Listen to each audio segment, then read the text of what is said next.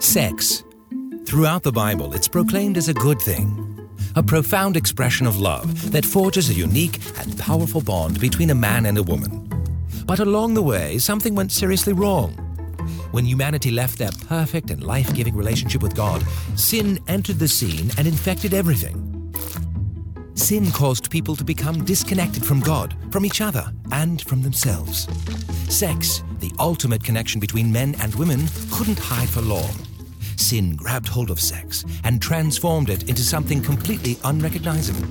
This new form of sex had nothing to do with respect or commitment, and everything to do with lust and control.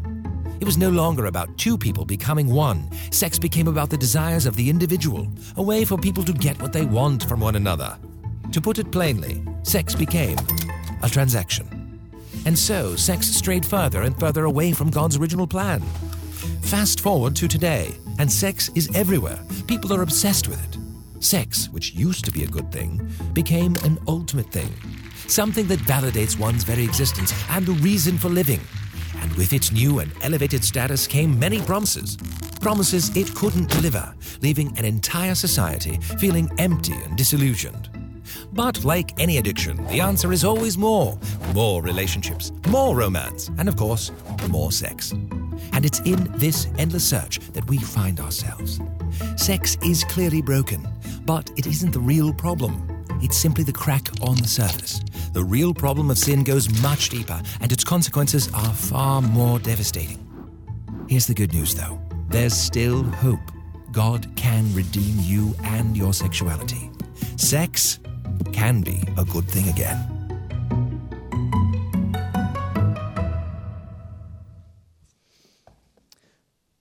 When I ran my landscape business, I would often draw up landscape designs for our bigger projects.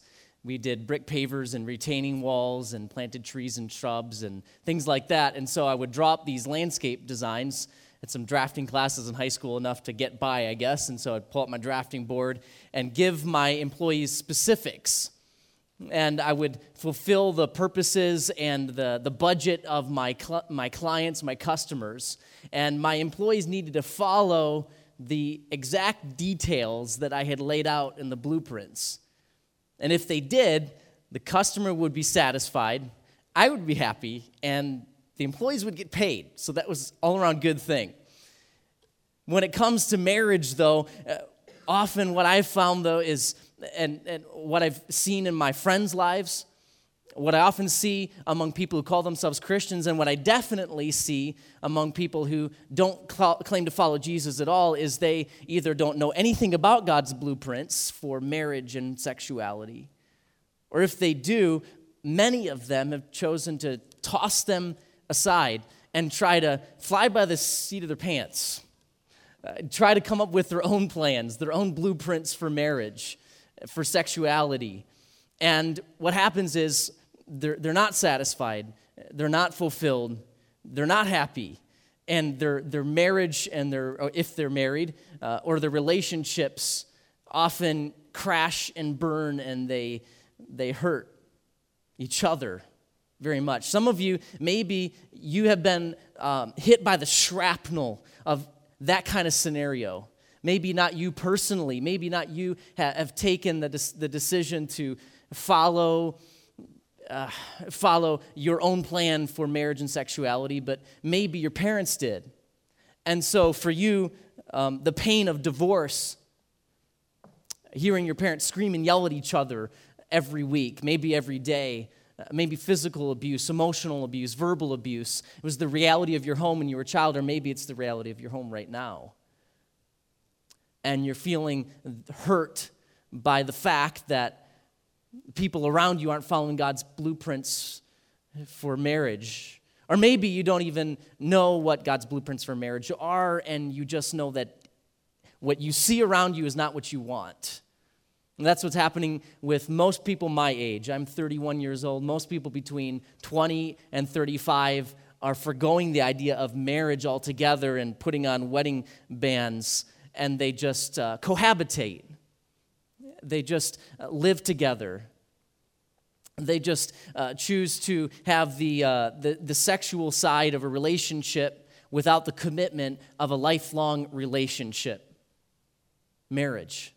Because what they saw in their parents or what they see among their friends isn't what they want. So the statistics you've heard around about marriage, more than 50% of marriages end in divorce in the United States. That's more than 1 out of 2. In the church, oftentimes what I've heard is it's the same or it's actually higher in the church. That's not actually really the case among evangelical Christians. It's about 1/3, which still isn't great. 1/3, so 1 out of every 3 marriages here in North Park Baptist Church, according to statistics, will end in divorce. I'm more prayerfully optimistic than that about us. But that's what the statistics show. 1 out of 3 in evangelical Protestant churches. 1 out of 3 marriages end in divorce. And so the kids see this and they say, why do I want that? And we're left wondering why on earth we would want to follow this idea of marriage and God's design. Maybe that's where you are right now. Or maybe you're in a broken relationship, a dating relationship right now. And you know that some parts of it are not going right. You feel hurt, you feel abused. Maybe it's driving you further away from God. Maybe you know you're doing things in that relationship that aren't part of God's design and you know it, but you don't know how to get out of it. Or maybe your dating relationship has been recently broken. You've broken up and you're in the wake of a broken dating relationship and you're wondering, why bother? Why bother with this? That's where my mom found herself before she met my dad. She hated men. She didn't want anything to do with guys anymore because it had been abuse and hurt and pain. And so maybe some of you are in that situation, or maybe you've come here tonight because we said we're talking about relationships, sexuality, and marriage at church, and you're going, wait, I want to hear what Pastor Michael is actually going to say about this. Maybe that's why you're here. And you heard maybe something about how we're going to propose a document for our Constitution. You want to find out what on earth Pastor Michael is talking about on that regard. And that's okay. We're glad you're here tonight too.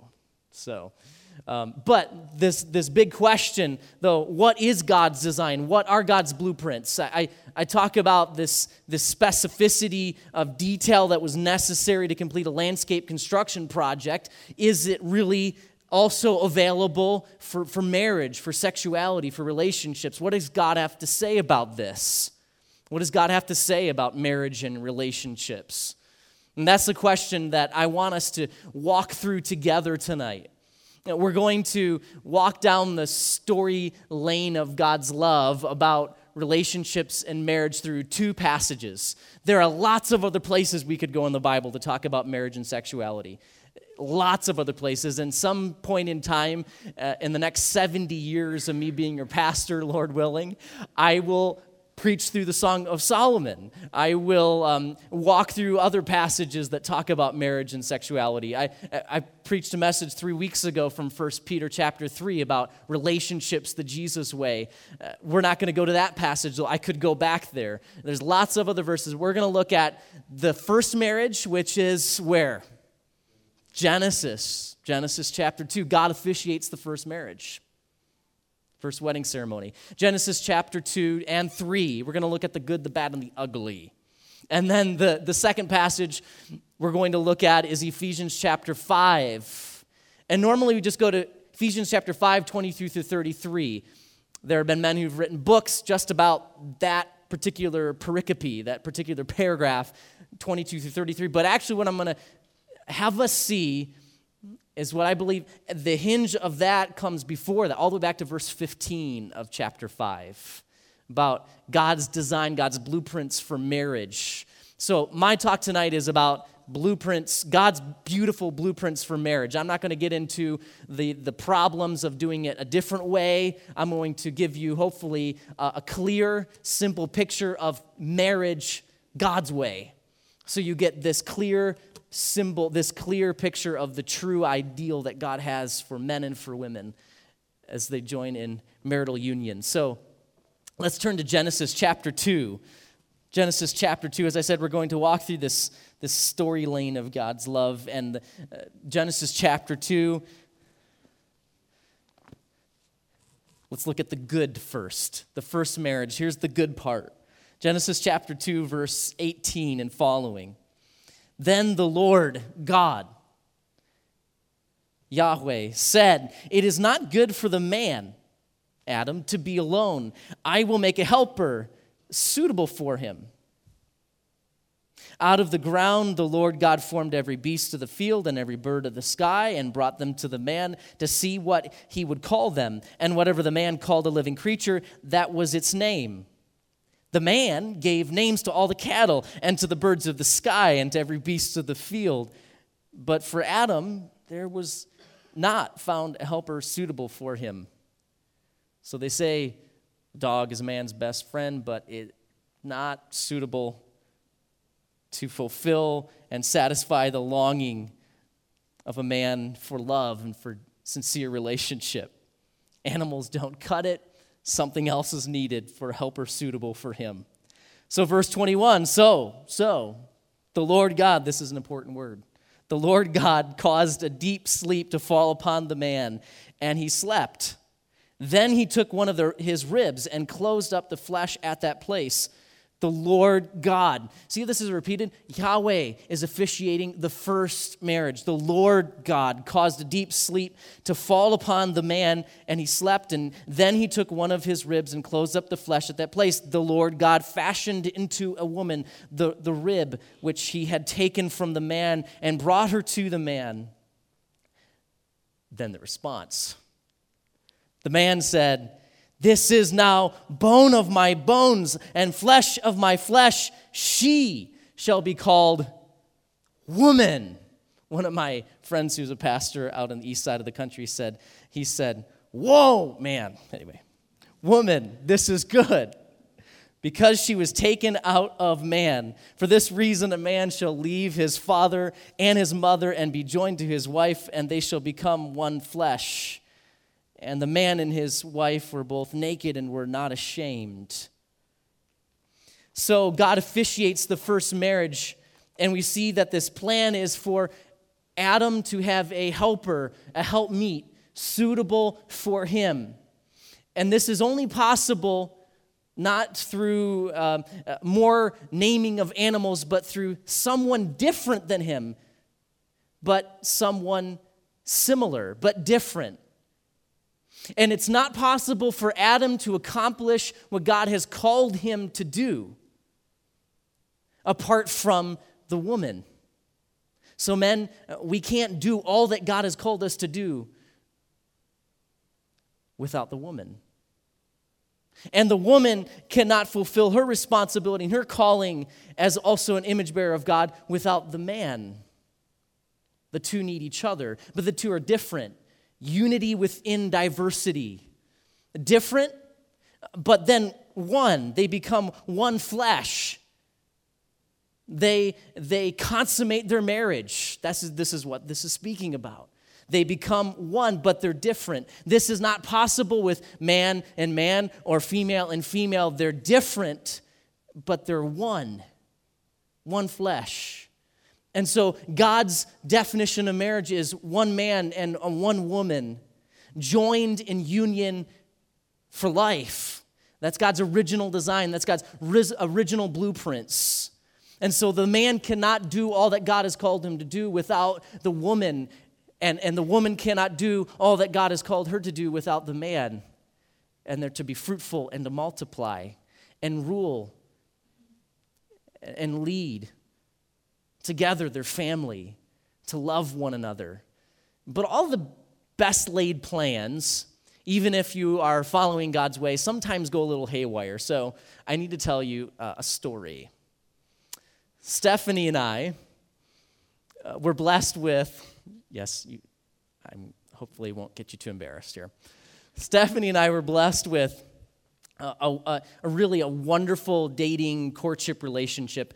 The terms dating, courtship, you can use either one. It just depends on if God is in your relationship and leading you. I don't care what you call it, just have God leading your relationship and have others around you speaking into your relationship, okay? So I don't want to get hung up on whether you're courting or dating. It's what do you do, okay? How are you leading your relationship? Stephanie and I had a wonderful relationship through our courtship dating scenario, and God blessed us with almost nearly a free honeymoon. 3-4 days we spent at Lifeway Ridgecrest Conference Center, which is a Baptist conference center in western North Carolina in the foothills of the Appalachian Mountains. And we walked into this suite, this minister's suite, and I got a minister's discount. It was great. And we went, wow, there's a kitchenette and a big living room and a porch with 2 rocking chairs, and there's a big bedroom with a king-size bed and 2 bathrooms. And so our first night there, I thought, wow, I really want to set up the room to create the ambiance. So I got a bunch of candles. We had all these little, what do you call them, tea light candles or something, and big candles, and I had about 30 or 40 of these candles. So I put them all over the room, I don't know where I got this idea, but I put them on top of the furniture, and I put them on the nightstand next to the bed, and I all over the place. And some of them, there were aromatic candles, and so it's smelling, like smoke and aroma, I don't know. And Stephanie, meanwhile, is in the restroom getting herself ready for what married couples do on their honeymoon. And I'm, meanwhile, working my tail end off to try to create this. And then I got a Josh Groban CD, and I put it in the CD player. I'm like, this is going to be great. It's going to be all romantic, and I'm going to read the Song of Solomon to her because that's what I heard Tommy Nelson did to his wife. He read the Bible to his wife on their honeymoon, so that's what I'm going to do. And so Stephanie comes out of the bathroom, and she's going, wow, you've been working hard. And I said, well, I'm trying to make it romantic. And so, and we're kind of looking at each other. Which sometimes happens, especially when you save yourself for marriage. You just kind of like, whoa, man. That's a good part of pure honeymoons. Anyway, some of you are uncomfortable. I'll move on. So Stephanie and I started kissing a little bit, and I was looking into her eyes, and I noticed this orangey glow on her face, and I thought, oh, that's just all my candles. And then I actually started to feel behind me that it was really hot. And I turned around. My glasses were off at this point, and by the way, I'm blind without my glasses. So I turn around, and all I see are flames everywhere. One of the pillows had nudged over onto my little candles on the nightstand, and this cotton pillow is bursting in flames. I go, ah! And I grab the pillow, 2 of them, and I run into the bathroom, throw them in the shower, turn the shower on. Ah! There's smoke everywhere, and then the fire alarm goes off. No, this is the worst day of my life. By the way, this is a Christian conference center, but at that point was filled with junior high campers in our building. We were on a separate floor, but the whole fire alarm went off in the whole building. So we're not going anywhere. We're not going out there with all the kids. No, we are not dressed appropriately for that. And the fire alarm is blaring and blaring. I finally get the pillows extinguished. Stephanie puts on my bathrobe, and she goes and sits on the porch, crying her head off. I can't believe this. And then the worst thing happened. We thought we were past all of the problems. The fire alarm finally turned off, and we heard somebody pounding on our door. Because apparently they have zones with the fire alarm and where it started. And so we hear this. What's going on in there? No. Stephanie really hid. And I come to the door, and I say, well, we're on our honeymoon. We're not junior high campers. The guy sees a pile of wedding gifts in the middle of the living room floor, and I think he put two and two together. Stephanie did not come out of hiding at that point. I said, well, we had these candles, and the pillows caught on fire, and I put out all the candles. They're all out. Good. Okay.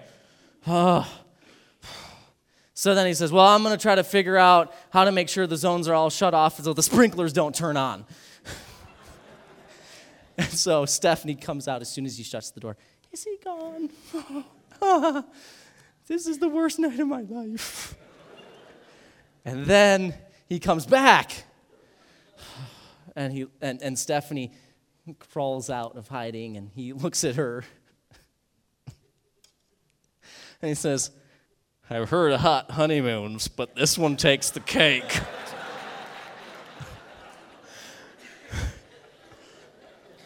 They didn't charge us for the burnt pillows or even the melted CD player. It was really kind.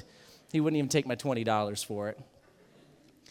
So even though we were trying to follow God's plans, and sometimes things go chaotic. So even though this is in marriage, things are going to go crazy. Not necessarily because you light candles over the place, but now we highly recommend in premarital counseling sessions to not use real candles on their honeymoon. Please get the electronic or battery-powered ones. But the big problem that causes chaos in marriage when you are following God's way, especially when you're not, but even when you're following God's way, is when sin enters the picture. And this is Genesis chapter 3, when things go from good to bad. Good to bad. Verse 1 of chapter 3. Now the serpent was more crafty than any beast of the field which the Lord God had made, and he said to the woman, indeed, has God said, you shall not eat from any tree of the garden? The woman said to the serpent, from the fruit of the trees of the garden we may eat, but from the fruit of the tree which is in the middle of the garden, God has said, you shall not eat from it or touch it, or you will die. The serpent said to the woman, you surely will not die. For God knows that in the day you eat from it, your eyes will be opened and you will be like God, knowing good and evil. When the woman saw that the tree was good for food and that it was a delight to the eyes and that the tree was desirable to make one wise, she took from its fruit and ate, and she gave also to her husband with her. And like I said this morning, he was standing right there. Was he leading his wife? Apparently not God's way. And he ate. Then the eyes of both of them were opened, and they knew that they were naked, and they sewed fig leaves together, this makeshift clothing. Fig leaves don't work, trust me. And made themselves loin coverings, and then they heard it. The sound of the Lord God walking in the garden in the cool of the day, and the man and his wife hid themselves from the presence of the Lord God among the trees of the garden. Then the Lord God called to the man and said to him, where are you? He knew exactly where Adam was. He wanted Adam to answer him. Then the Lord God called out and said, where are you? Verse 10, he said, I heard the sound of you in the garden, and I was afraid because I was naked, so I hid myself.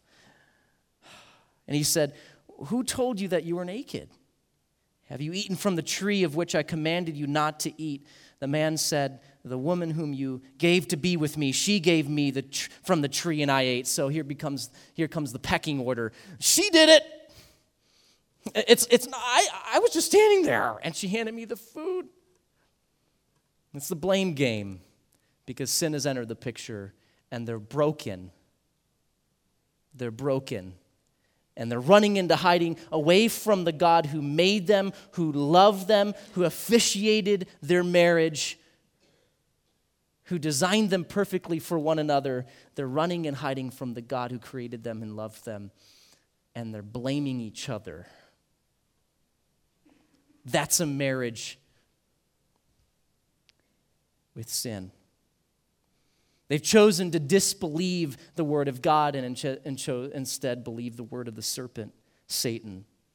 And many people in our generation are saying, I don't believe what God has said about marriage. I don't believe what God has said about sexuality. I think that I can be fulfilled by cohabiting with my girlfriend, by doing whatever pleases me. And this me kind of marriage, they think it satisfies. But it doesn't.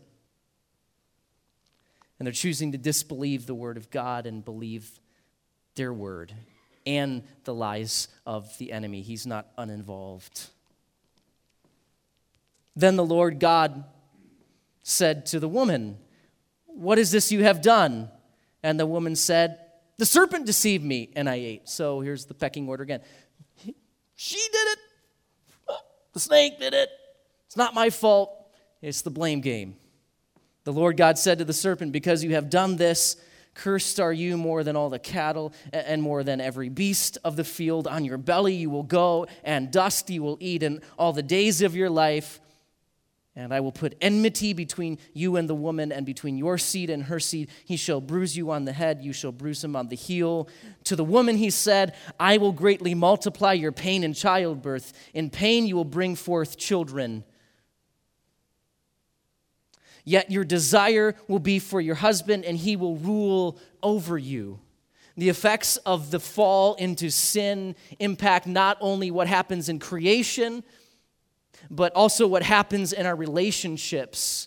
And Alan Ross, this Old Testament scholar, he said, if we lived according to God's complementarity and to God's complementary roles for husband and wife, we wouldn't find this fact that the woman in her worst is the nemesis of the man, and the man at his worst dominates the woman. He's to lead her in love, but instead men dominate, want to smash woman into the place that he thinks she needs to be put in, and women choose to react as his nemesis. And the blame game and the fighting and the screaming matches that maybe some of you saw at your home, or maybe still going on at your house. And God is inviting us to see that there's a better way. There is a better way for marriage. So the good is God had this beautiful original design, chapter 2. The bad is sin entered the picture and everything intrinsically has changed. We're fallen.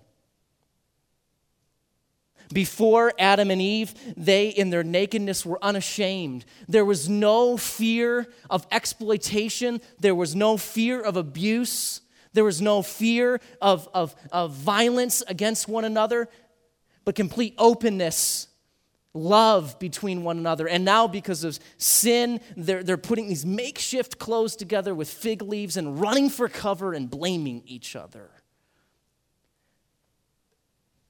And so it goes from the good, the bad, to the ugly. Look in verse 20 now.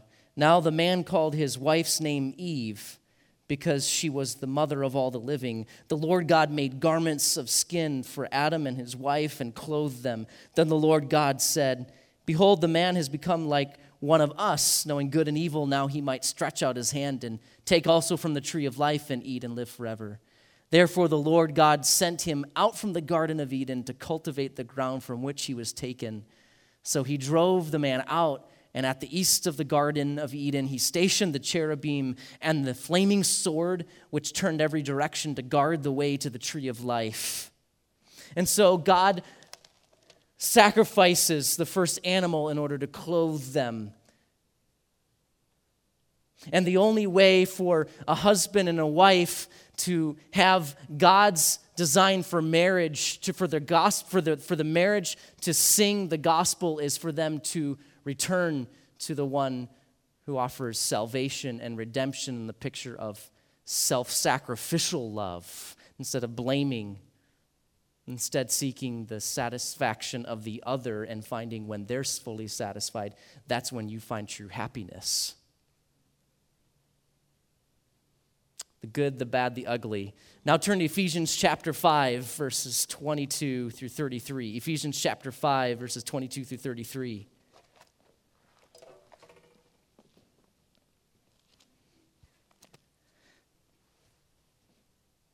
in light of the Spirit's filling. That is the precursor to this whole talk about marriage. That you have been filled with the Spirit. You're to walk according to the Spirit. Look in verse 15. Therefore, be careful how you walk, not as unwise men, but as wise, making the most of your time because the days are evil. So then, do not be foolish, but understand what the will of the Lord is. And do not get drunk with wine, for that is dissipation, but be filled with the Spirit. Speaking to one another in psalms and hymns and spiritual songs, singing and making melody with your heart to the Lord, always giving thanks for all things in the name of our Lord Jesus Christ to God, even the Father, and be subject to one another in the fear of Christ. You must understand that this has to be the way of your life in order to follow the marriage instructions following in verses 22 through 33. For your marriage to sing the song of the gospel, you have to be walking according to the Spirit-filled life. And what is the work of the Spirit? The work of the Spirit convicts us of sin, gives us power to follow God's way rather than the way of flesh, the lust of the flesh, the lust of the eyes, the pride of life. Instead, we walk according to the Spirit of truth. The Spirit's work also is illumination. God, the Holy Spirit, helps us understand what the will of the Lord is so that we can follow it. And so when you want your marriage to sing the song of the gospel instead of scream the blame game or the vicious cycle of disrespect and unlove and disrespect, and then you have to walk according to the filling of the Spirit. And so in light of the Spirit's filling in your life, then we get to verse 22. Wives, he writes, be subject, or your translation might say, submit to your own husbands as to the Lord. And most people get hung up there and try to argue this away because it's so foreign to the 21st century culture. Wait a minute. You're saying that the woman is supposed to submit to the man? Aren't we on equal plane here? You are equal. Men and women are equal in the sight of God in value and significance. But there's a difference in role. But see, this is possible when the husband is going to love and care and lead his life according to the Spirit. Otherwise, it's not going to work. It won't work any other way. So Stephanie and I, when we first got married, I know we've not been married that long, but we have good examples in our parents of Christian marriage, and so we're trying to learn from them and learn from the Spirit of truth what the will of God is for marriage. But suddenly we realized that there were some differences discovered. So for instance, shopping. Stephanie loves to walk around the mall and look at everything and smell all the candles in the Yankee Candle store until I can't smell anything. And she, smell it, smell this one, smell this one, smell this one. And she'll stop by and look at all the home decor stuff. Not necessarily because she wants to buy anything, she just wants to walk around and see everything. For me, I have this goal, instead of looking at everything, I look at the time for Olympics of how fast I can get in and out. And so, unless it's Bass Pro Shop or Cabela's or Dick's Sporting Goods. But for some reason, when I walk in the mall and I know we're going to JCPenney, the energy just drains from my body completely. Like that. I don't know what it is. It's been like that since I've been a child. For going into Sears, unless I'm going to go look at their chainsaws. But as soon as I go into a sporting goods store, I have all this energy. It's amazing. But there's these differences. So we have to learn to love one another and understand one another. That's why Peter says, live with your wife. Live with her, not in your man cave all the time, but live with her in an understanding way. Trying to understand, how does she think about what she enjoys? Why does she smell all these candles? Why does she like going into Bath and Body Works and looking at all the shampoo? This is hard for us guys, I know, trust me. But that's what it means to live with your wife in an understanding way. Shopping isn't the only thing, though. Christmas was a big deal for us. It still kind of is. Because Stephanie's family opens up presents on Christmas Eve. that isn't right. That isn't right. It's supposed to be on Christmas morning. But her family did it on Christmas Eve. And they go to a Chinese or Asian restaurant on Christmas Eve. And I've learned to enjoy these things. And we compromised. The bathroom. I remember when we were in our first apartment, and I looked at that toothpaste tube, and it was squashed right in the center, and the cap was off. And I thought, that's not the way it's supposed to be. It's not right. And so, as stupid as we were, we bought 2 different toothpaste tubes. So I had mine in the drawer with the cap, and it was rolled up at the bottom, and she had hers somewhere else. Trust, we've moved, we compromised, we're back down to 1 toothpaste tube now. And that's really what this give and play, learning that the husband loves his wife. This is what Paul's going to get at. Wives, submit, respect to your husbands. It's only possible when you're willing to live with each other in an understanding way and not say, my way or the highway, or I'm going to blame you for this problem. Instead, see, we're both broken and we are in need of the gospel. You see? We both run to Jesus every day, and we recognize our failures and our faults, and the only way for our marriage to survive, and the only way for your marriage to survive is by getting back to God's original design, which is only possible through the gospel and returning to the truth of Jesus Christ and the grace of God, the just one upon the unjust, us. Yes, you're not perfect, guys. Women, you're not perfect either, and we recognize that every day. And we run to Jesus, and then we can love one another. Otherwise, without him in the picture, it's impossible. Or else we'd just be chasing the bad and the ugly and blaming one another, caught in that vicious cycle of disrespecting each other, not loving one another. So, Christmas, shopping, birthdays too, totally different in my house. You know, birthdays was, well, when you're 3 or 5 or 13, you get a big party. For Stephanie's Clayton clan, it's every year and everything is a big party and they have fun all the time. And I just don't get that. I think it's just spending a lot of money. No.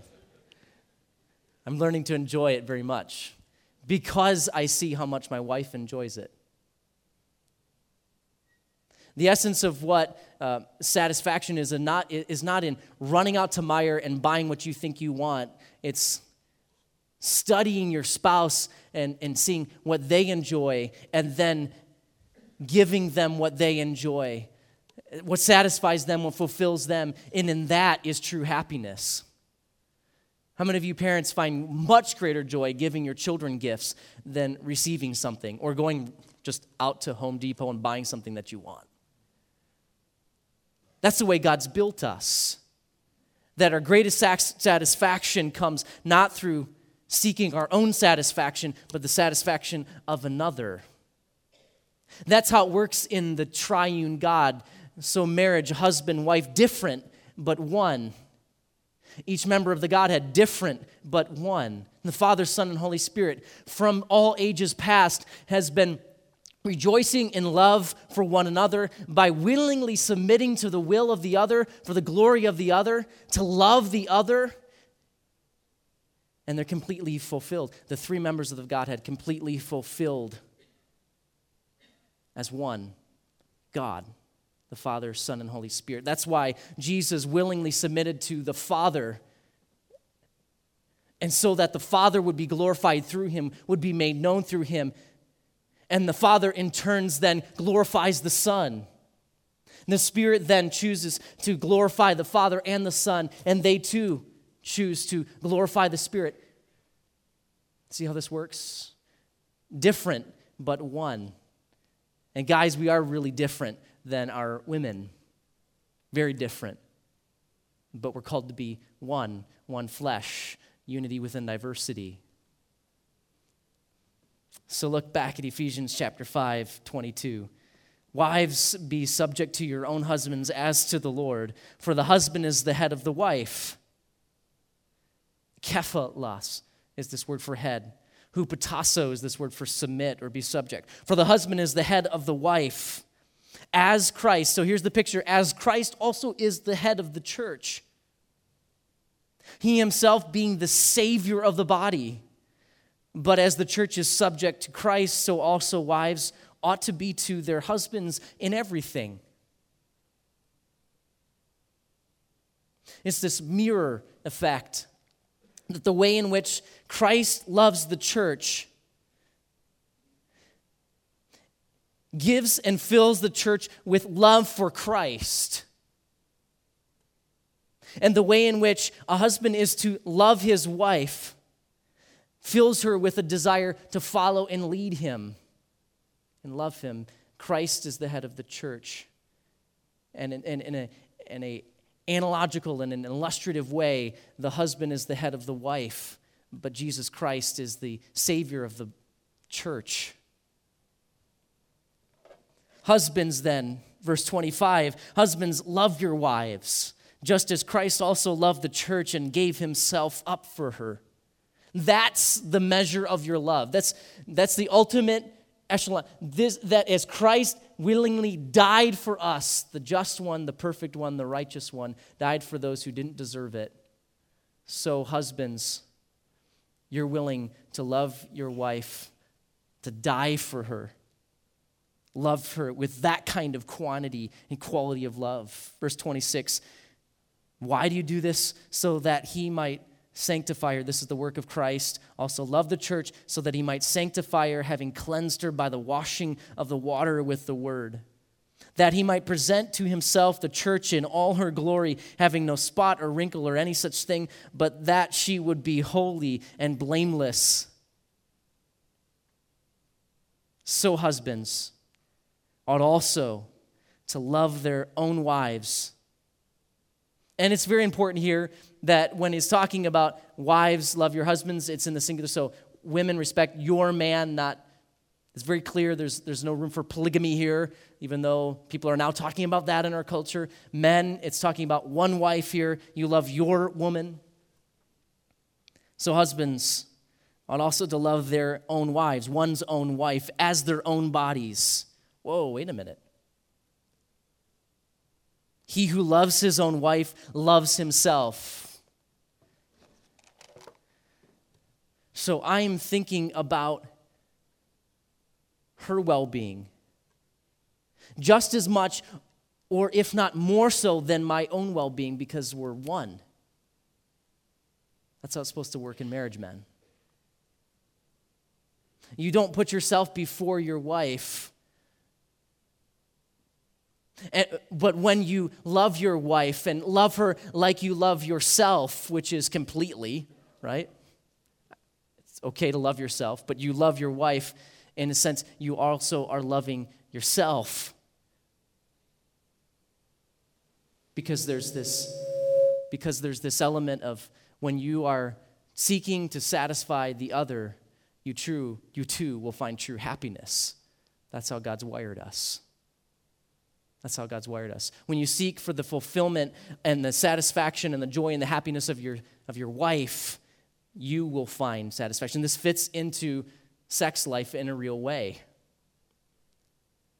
If you're in it to get and not to give, you will not be satisfied. But when you choose instead to give to your wife and to care for her and take the time necessary that she needs to find satisfaction in intimacy, then you too will find your ultimate satisfaction in her happiness. It's true. Because when you love your wife, you're loving her as you love your own self, just as you love your own body.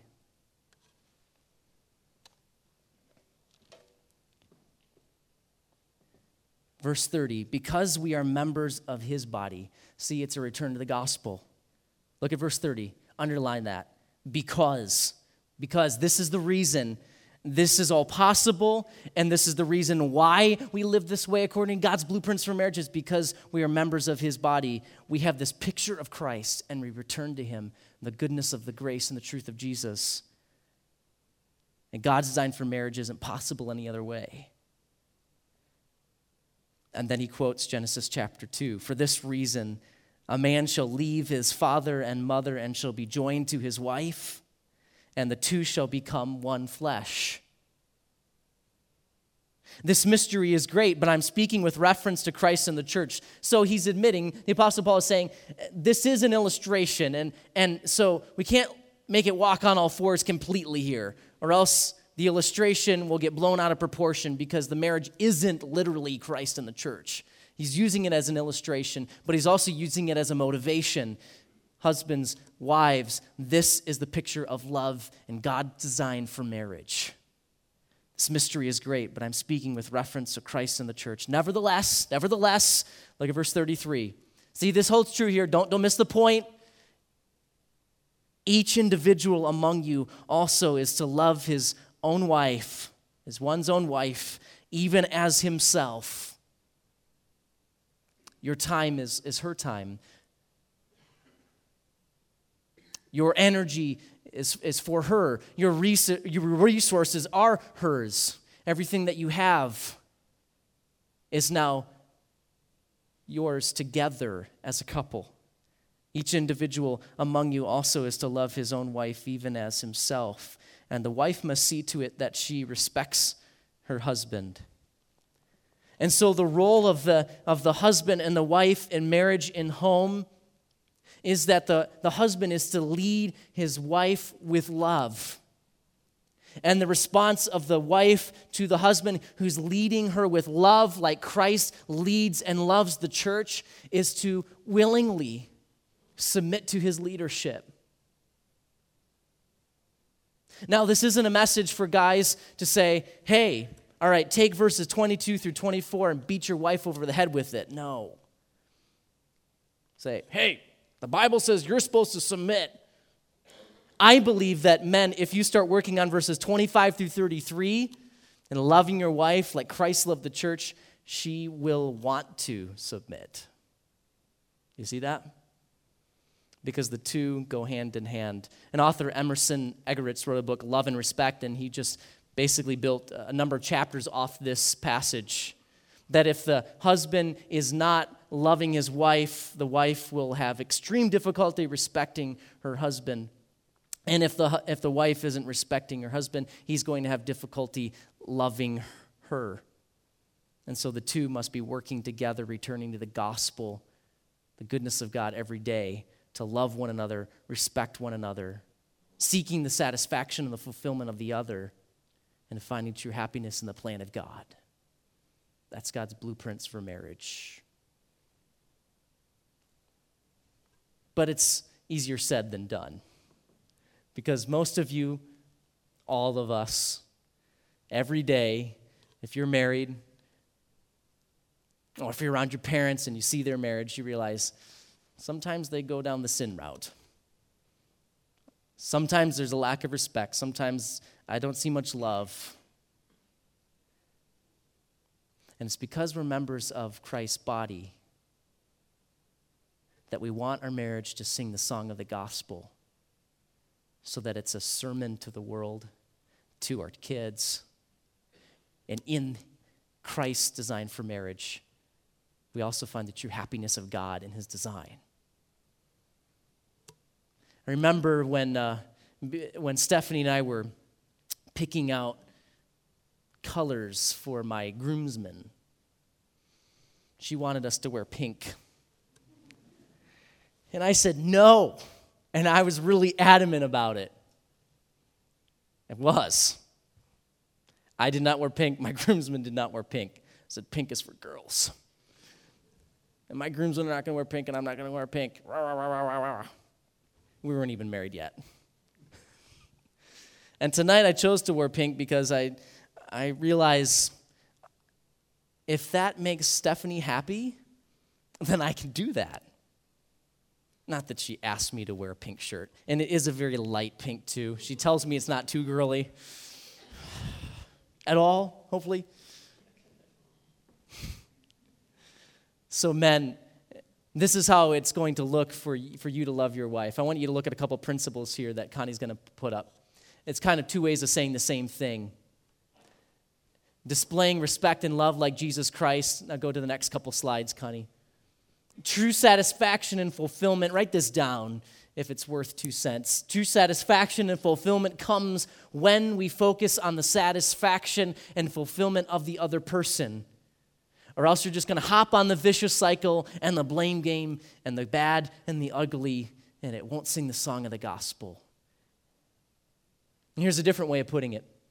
God's kind of love will invade. It invades your marriage when you focus on giving to the other instead of getting from the other. And in our culture today, when young people are surveyed by New York Times or Washington Post or whatever it is, when they're given a microphone on the streets of New York, what they often say is, marriage? I don't know. Didn't work out for my parents. I'm having a good time what I'm doing now. And if they do have friends who are married, they'll say, my friends tell me that if I am enjoying my single life, just to stay single because they find it much more difficult to be married than to be single. And that's built on this idea of a me-centered, a me marriage, that it's what I can get out of it rather than giving. And Christ gave his life for us. And so, husbands, you're to willingly give your life for your wife. And when you do, he'll find love invading your marriage, God's kind of love. And wives, when your man loves you like that, the Apostle Paul says, this desire to submit, to be subject to him, will fit into God's design. It works this way. That God's kind of love invades your marriage when you focus on giving to the other instead of getting from the other. So how many of you tonight are thinking, I have some point in my life, maybe when I was a kid, I saw that my parents' marriage was on the rocks and they're divorced now. Or maybe you're hoping to get married someday and you look at this design for marriage and you think, I don't know if that's possible.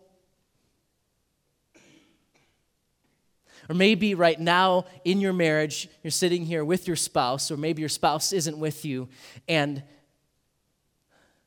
you feel, maybe wives, incapable of respecting him.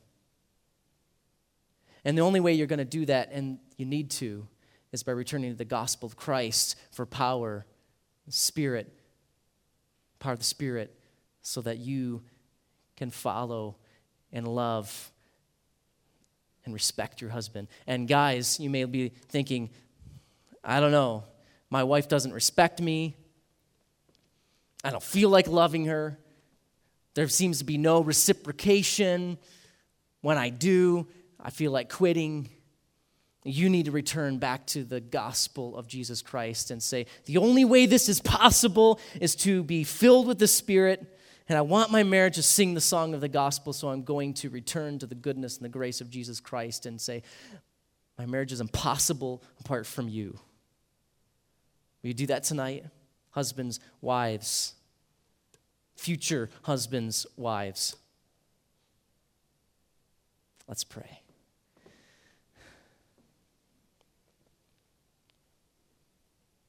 Lord God, I thank you for this picture of marriage. We see how you officiated the first one.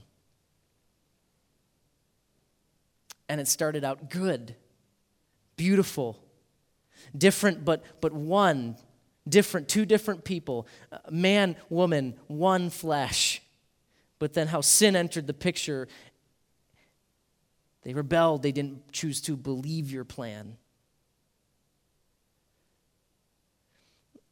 And Lord, I think the hardest barricade in front of us right now for young men and women in this room, for married couples in this room, maybe those who've been married for 4 years or 5 years or 10 years or 50 years, I believe that the barrier, the barricade that we face right now is the wall of our own unbelief to realize that your plan is best, and that when we choose to seek the satisfaction and the care of the other, then we too will find true fulfillment. And this idea of respecting and loving. So, Lord, we pray, oh God, that you'd give us faith to believe and faith to act on our belief. Husbands, that us guys, we say to you, Lord, that we will love our wives as much as we love ourselves, no matter the cost, even if it kills us, literally. We will love our wives, to sing the song of the gospel through our marriage. Wives in this room, Lord, the truth to them from your word is that they're to submit willingly, voluntarily, with joy, to respect their husbands. As the church follows your Son, Jesus Christ. And so, Lord, I pray for the husbands and the wives in this room that you would fill their marriages with spirit power, that you'd return them to the goodness of the truth of the gospel every day, that they would pray together and stay together and live with one another, that the husbands would live with their wives in an understanding way, even if it requires them to walk into JCPenney or wrangle the kids to the grocery store. And Lord, I pray that the wives in this room too would lovingly respect their husbands for the glory of your Son, Jesus Christ, in the marriage and in your church. In Jesus' name, amen.